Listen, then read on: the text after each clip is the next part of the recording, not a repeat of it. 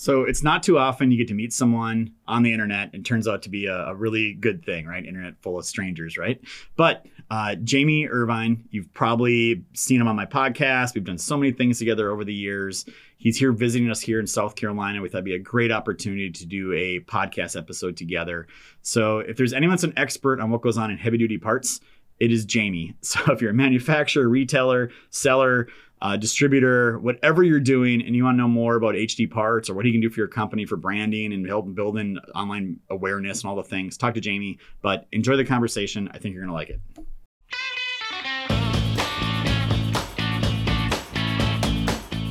Well, in episode 3.5 years in the making, I believe. So for the audience, if you've been watching or listening all the way back, it's got to be season 1 at this point. I had Jamie Irvine on here, who I met online on LinkedIn, doing a thing with parts. But Jamie, you are the host of the Heavy Duty Parts Report.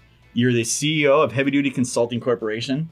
And you're kind of like the go-to guy now when it comes to heavy duty parts.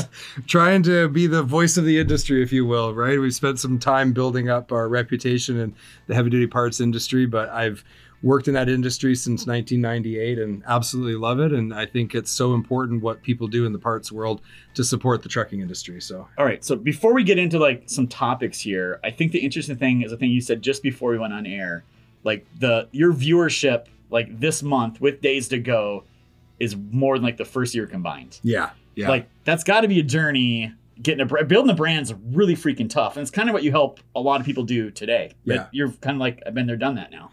Yeah. And I mean, when we started off 4 years ago, I was working selling parts and I just had an idea.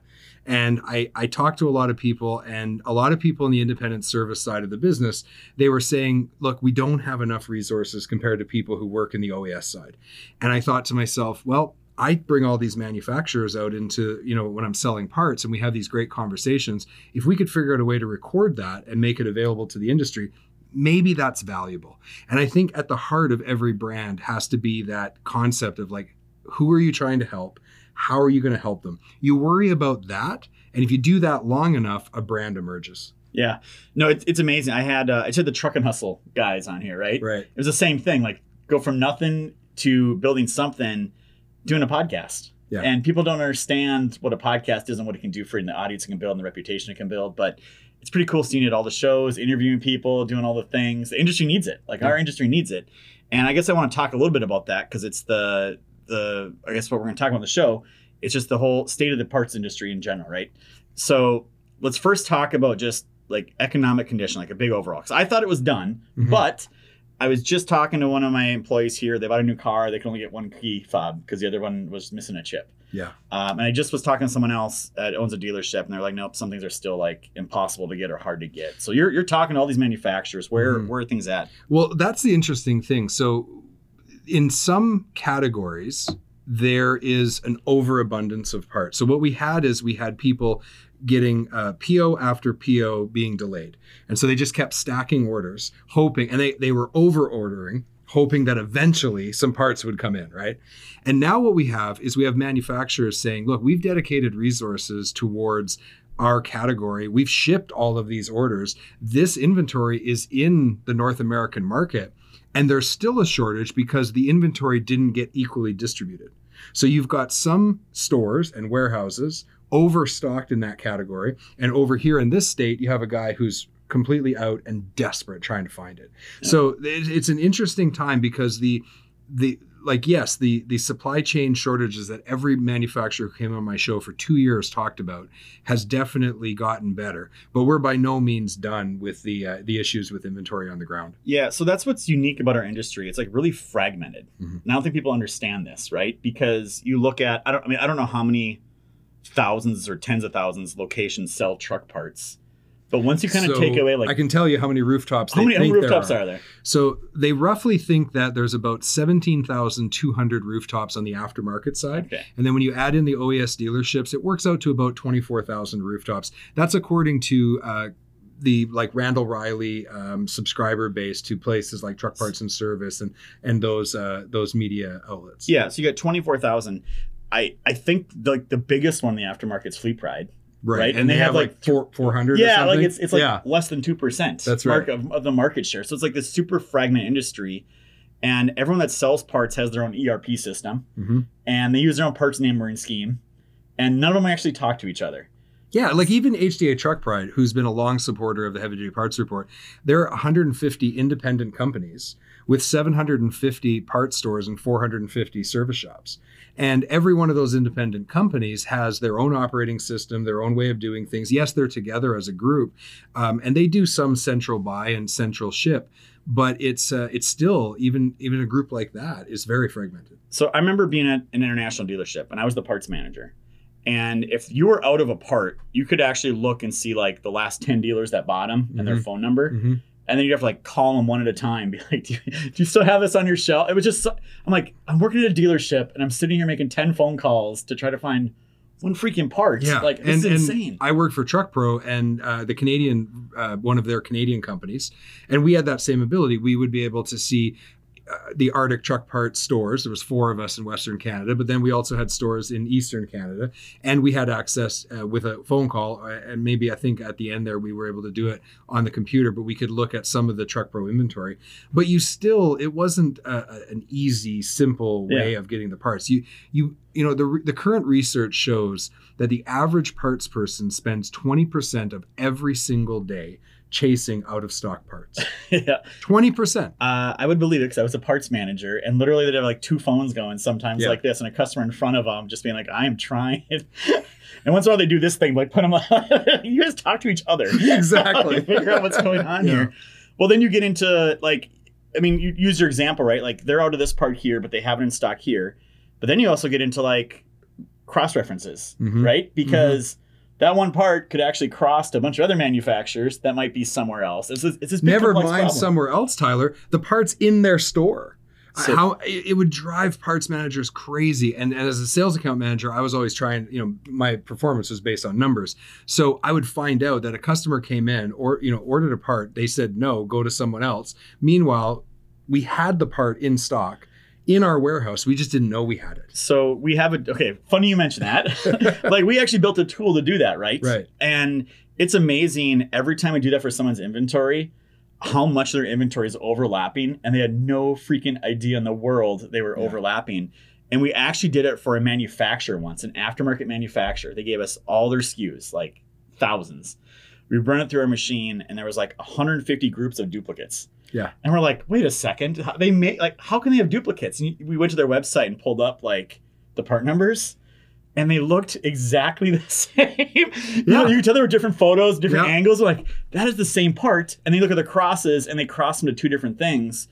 And they fixed it, but I'm like, how did that happen? He goes, 2 different times, 2 different departments. We're a big company and things happen. Well, and that's what the thing about aftermarket manufacturing is, especially if you have a larger manufacturer, you're siloed.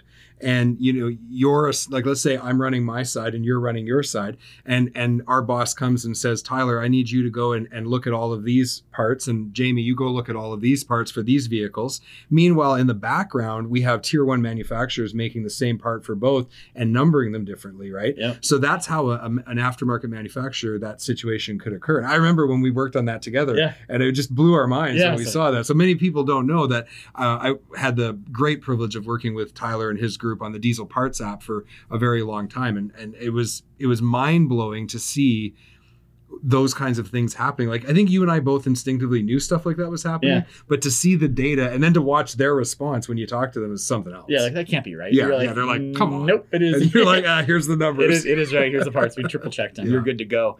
So you have this fragmented industry. You got demand spiking and going crazy and supply chain stuff. And I know one of the companies you work with does internet e-commerce sales. Yep. So that had to be a boon to them, right? Because people are probably going online, Google, and trying to find just find the thing they need. There's got to be a centralized way to do this. So that is a yes/no answer.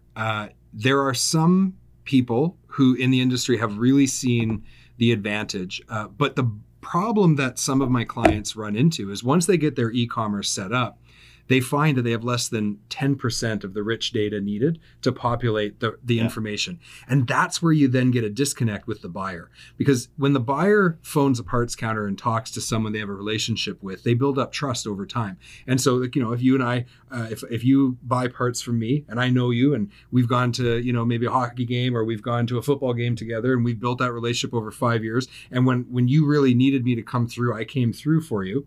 When I tell you, no, don't worry, Tyler, that part will work, you just buy it because of that trust. But it's different, even if you're dealing with my company, but then you're on my new e-commerce platform and the data's missing. There's no picture. Some of the pies information, which is like the weights and the dimensions, or the year, make, model information isn't available. There's a doubt. Is that the right part? Is that the part I need? And so what we found is we found a lot of companies are struggling once they get the platform set up. That's actually, that's hard, but it's the easier part. The data is the problem. And because of that, adoption is now a real issue, getting your customers to actually start using it. Once you get that figured out, here's the industry data.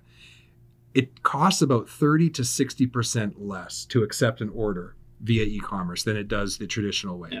So immediately your bottom line gets better. It takes the load off the parts counter because they have to take less calls. And then those people don't lose their jobs. They get to refocus on higher value solutions for the customer. And then the other thing that happens is that about 35% of the purchases made after 6 months are products that have never been purchased by that customer from you before. So this is how it works. I have confidence that data is correct, so I'm willing to buy. Oh, hey, look, they also have that. Might as well add it to the order. Yeah. And so once you get it right, it has a massive impact on your company as a parts distributor. But getting it right requires a very large investment, right? It's time, it's money for infrastructure and technology. It's getting the data, it's processing all of that. And then rolling out a strategy that actually onboards your customers, gets them comfortable with it, and gets them to buy. That's it takes a long time to do. It takes a lot of resources. And if you're going to do it, you have to have leadership really, really stick their neck out and say, this is a priority. We're doing this no matter what. So I'm going to break it down for the audience a little bit. So it was just the ACPN conference, which is put on by AutoCare. And what you're really talking about is aces and pies. That's correct. Yeah. So for the audience, pies are actually probably the more easy one. Mm-hmm. How much does it weigh? What color is it? How many in a box? How many in a carton? How many in a pallet? Just think all the things you need to know to ship the thing, right? Yeah. Like, it doesn't actually help you figure out what part you need. No. Most cases. No. Unless you do some by measurements, maybe. But it might verify that, hey, the distance between this port and this port is 4.5 inches, and therefore I know that's the valve I need. So they created a nice little sandbox to put in all that information. But to give the audience an example here, one of them would be there, I think, are 8 fields for title. Yeah. Right? Yeah. Right? And what happens is all the manufacturers, when they're filling that out, they're like, well, I'm going to use this one, or I'm going to use that one. Like, even the title field is really hard to get them all to do the same thing. And then you move on to description. Oh. Yeah. Mind blown, right? Your category. Like, what's it fit? What's my VMRS code? But then you get into the difficult one that people really need. And this is why Auto works, which is the ACES side. Mm-hmm. So ACES, for the audience, is the year, make, model. Yeah. Like, if you were going to Amazon, Napa, O'Reilly's, anywhere, and you just put in a VIN or you put in your year, make, model, I can find the parts I need for my vehicle, right? Not that way in heavy duty for a lot of reasons. So you work with manufacturers. Mm-hmm. How much do they struggle figuring out what year, make, model their parts actually fit? I would say that most of the aftermarket companies that manufacture parts, including tier 1 manufacturers that have an OEM division, because they have to silo the OEM division from the aftermarket side, even the aftermarket division at tier 1s often don't know what the part they're making goes on. They have no idea what it fits. So I think when I look at aftermarket, there's like 2 companies I use an example of, and they both kind of do it a different way. So I think what like Automan did is they got really good at getting all their pies data together and making super stupid, easy to use lookup tools. Yeah. Right. And part of that's cross references as well. And then I look at Dorman. Mm-hmm. And Dorman, they do that pies, but they don't have the easiest lookup tools, ironically. But they're also focused on the year, make, model stuff. Right. So on their website, they actually will like let you look by VIN or year, make, model to figure out what they do. But you wonder why they're selling so much in the aftermarket, or why Dorman all of a sudden is like this, $1.5 billion revenue company. Yeah. And they weren't even in the space a couple of years ago. That's right. It's because they got their data right. Yeah. And that's really, if they can get their data right, anybody can look up the parts and sell the parts. And that's the big difference a lot of these manufacturers don't get. And that it all goes back to the end user customer, whether it's a fleet, the repair shop, the technician, the do-it-yourself owner operator. When they go on the e-com site, do they have confidence that the part number that they have found on the site is what they need? And you get that confidence through a good high quality picture, the PIES data, the ACES data, warranty information, and technical information. So an example of technical information could be, if this part is failing, you should also look at that part. Yeah. Right. So all of that information needs to be there. That's what they call rich data, because that's what gives the consumer the confidence needed to say, yep, that's the part I need, and buy it. Yeah. So all that leads to what I want to talk about next, which is the actual parts professional. We can talk about some other professionals here too in the space, behind the counter. Right. So when you look at U.S. Census data and National Labor Bureau data, you can actually see like average wages of employees. And it shocks people when I ask them, like, what do you think the average wage is of a parts counter person at automotive store? Right. And everyone's like, oh, it's got to be $25-$30 an hour. It's like, man, you make $15 flipping burgers now, right? Yeah. Yeah. It was like $17.50. That's right. And how do they get away with that? It's because they don't even know anything. That's all the data's there. They're just like click, click, click, click. And that's why you get the weird questions like, what year, what make, what model, what transmission, what color, like whatever, however that manufacturer decided to break up their specs. That's where we get those weird oddball questions from, is that data set. The HD space, we're not there, but I think a lot of the people I know that used to be like parts professionals are kind of aging out, it looks like. Oh, yeah, absolutely. I mean, every other week, one of the people who mentored me or that I had a relationship with when I sold parts just a few years ago is announcing their retirement. When you look at, for example, the subscribers of Truck Parts and Service as an example, they gave me the data around their subscriber, and it's publicly available. It's on their site, but it shows the composition, and the over 50 is the huge percentage. I don't remember off the top of my head the exact percentage, but it's something like 64%. And then 34 to 50, 55, whatever the cutoff was, is like 25%. And under that is like 2%. Yeah. And so, I mean, yes, this is just the subscribers, but it shows you the trend. And you if you're in the business, you know this to be true. Everybody is in, either middle age or older. There's a few young people who kind of have their head on and maybe got 10, 15 years. And then after that, can you think of very many young people in the industry? And the answer is no. No. Now the path, at least not for the truck dealership world, it was like, well, let's hire you to go deliver parts. Then if you do a good job at that, we'll move you in the warehouse. Yep. Then if you do a good job at that, we'll like let you go kind of watch and maybe go on the parts on the weekend. weekend. Yeah, parts on the weekend, right? Like get the crappy shifts. And then it's like, okay, now you're a parts guy. Only under the supervision of a senior. Yeah. And then, in 10 years, then maybe you can be a senior. 10 or 15 year journey. Totally. And nobody's sticking around that long. And it's the same in aftermarket. That exact same trajectory for your career was what it took. My mentor always told me, how do you get 20 years of experience in the business? He goes, come see me in 20 years. Yeah. There's no shortcut. Yeah. Which I think all this, though, creates opportunity, right? It sure does. Because it creates I know for me, like I'm like, oh wait, I go make software that lets people look up parts easier. Oh, I can make money off that. Or what if I can go help manufacturers figure out their year, make, model? I can make money off that, right? Yeah. And I think it's creating a lot of opportunity for like a Find It Parts, right? Like they're like, hey, we're gonna do a wide swath of parts here and figure out how to go help people. Well, and this goes back to what we talked about at the beginning of the conversation about building a brand. So when people go on Find It Parts, now, by the way, Find It Parts is a main sponsor of the Heavy Duty Parts Report. We've really just onboarded them in the last couple of months, and they've been a great partner. We have a fulfillment partner now that can actually take the order. But when you go on their site, you get the idea that they're trying to be like the Amazon of parts.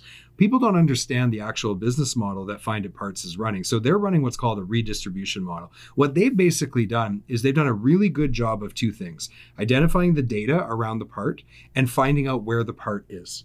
Yeah. And so when you go on to Find It Parts site as a parts person, instead of making 8 phone calls, you just type in the part, it tells you where it is, what state, where, exactly how much it's going to cost you and when it can be delivered. And so with the click of a few buttons, you hit order and you can move on to the next order, and you can tell the customer with confidence that part will be here tomorrow. Yeah. And so what they've done is they've made the global parts inventory availability in North America available to you. You can actually see it now. And that's all they're doing. And it's a wonderful solution to a massive problem. So, the CEO of that company, he always talks about the fact that all he cares about is the 20% of parts you don't have in stock. Yeah. That's all he's trying to help you with. He's not trying to sell you sell a skid of brakes at a lowball price into your marketplace. He's just trying to help you as a parts person find where the part is that your customer needs and get a sale. Yeah, 100%. That's the right thing to focus on. It's like over here in our sales department, everyone talks about the revenue. I'm always like, well, what deals do we not close and why? Right. Let's go find the gaps, because that's how you go grow your company and go take care of your customers better and all that. So yeah, I think it's interesting. A lot of technology, a lot of things changing. Is there any big talking points you're hearing from people right now, or concerns? What do we miss? Yeah, so I think the economics is something I'd like to talk about for a minute. So we're definitely in the bottom of a cycle. We don't know exactly if we've hit bottom yet or if we're about to. We know tonnage is down. We know that the driver shortage has been eased because of less demand. But what that means, and everybody always is kind of behind with their perception of things. So they see that and they start freaking out. Well, actually, no. That just means that we're about to ride the wave back up. And so we're going to exit this down cycle. We're going to start to see growth. The kind of universal agreed upon number of growth in the industry by the economists is about a 7% growth over 10 years. So yes, right now we're in the bottom of that, but this means that we're going to, when we start coming up, there's going to be a long period here of growth again. And that means that there's going to be changes in demand. And so for the parts people, it might feel right now not so good because things are kind of going down, but it means that it's coming back up soon. These things are cycles. They repeat very consistently. Now, we don't know the time frame. That's what creates the volatility, right? We went on a great bull run, the greatest in history leading up to COVID, and then that's over. And this one might only be a 3-year cycle, but the average is 5 years from boom to bust. So things are right now definitely not where we would all like them to be.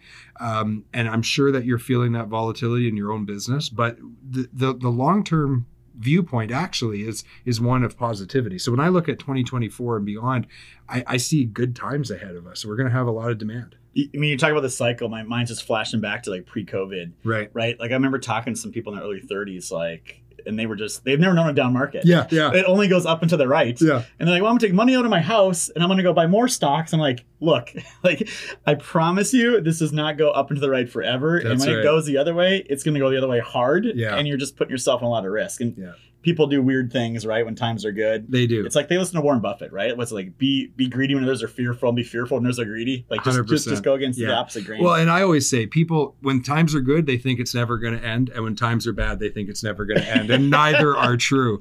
So, from a parts perspective, right now, the key is inventory management. Right? It's having the right inventory, the right mix of inventory, making sure that you can service as many customers as possible, leveraging tools that are available in the marketplace. Use Diesel Parts, use Find It Parts. These are, that's an app that you guys put out for helping people identify parts. A bunch of free tools just labeled. Just a bunch of free tools. Find It Parts can help you identify where inventory is that you can sell something that you don't have in stock. Use what's available to you right now. Manage that carefully, and then you're going to be in the best position possible when that cycle starts to repeat and we start to go on the upswing to be able to capture more market share. And the last thing I'll say is right now, while people, because your customers are suffering, fleets are suffering right now, go and be obsessed with trying to solve some real problems for them. Yeah. They will remember that when times get good again, and they will reward you. Yeah. Truck parts is a commodity in a lot of cases, right? Not all, but most. And if you're constantly just undercutting everybody by a penny, you're racing to zero. And that's a no-win game, right? Yeah. And you have to provide value to your customers at the end of the day, somehow, some way. That's right. To make it work. Yeah, we've entered into a new joint venture with a venture capitalist group back in January, and we've launched in the process anyway of launching some new software for heavy-duty parts distributors. The company is going to be called VisiParts, and it's all about making the parts visible to the end user customer. During COVID, we talked to a lot of fleets, and they said that they were more focused on the driver driver shortage and the technician shortage pre-COVID, but during COVID with the supply chain issues, they discovered that losing visibility of their parts orders was costing them huge. And so they wanted more of a focus on that. So, the reason I'm telling you that is because I try to apply my own advice. So I tried to attack a problem that I know distributors have. We're trying to build a technology solution that's going to help their parts counter, and we're really optimistic about rolling the software out and making it available. So it's those kinds of technology solutions that are available now, or that will become available soon. And as a parts company, you can't just keep doing it the way you've always done it. That is over. There's a new world that we've entered into where technology has to play a role, because we just don't have the people to solve the problem. If you just tried to hire and train people, you would never solve the problem in time.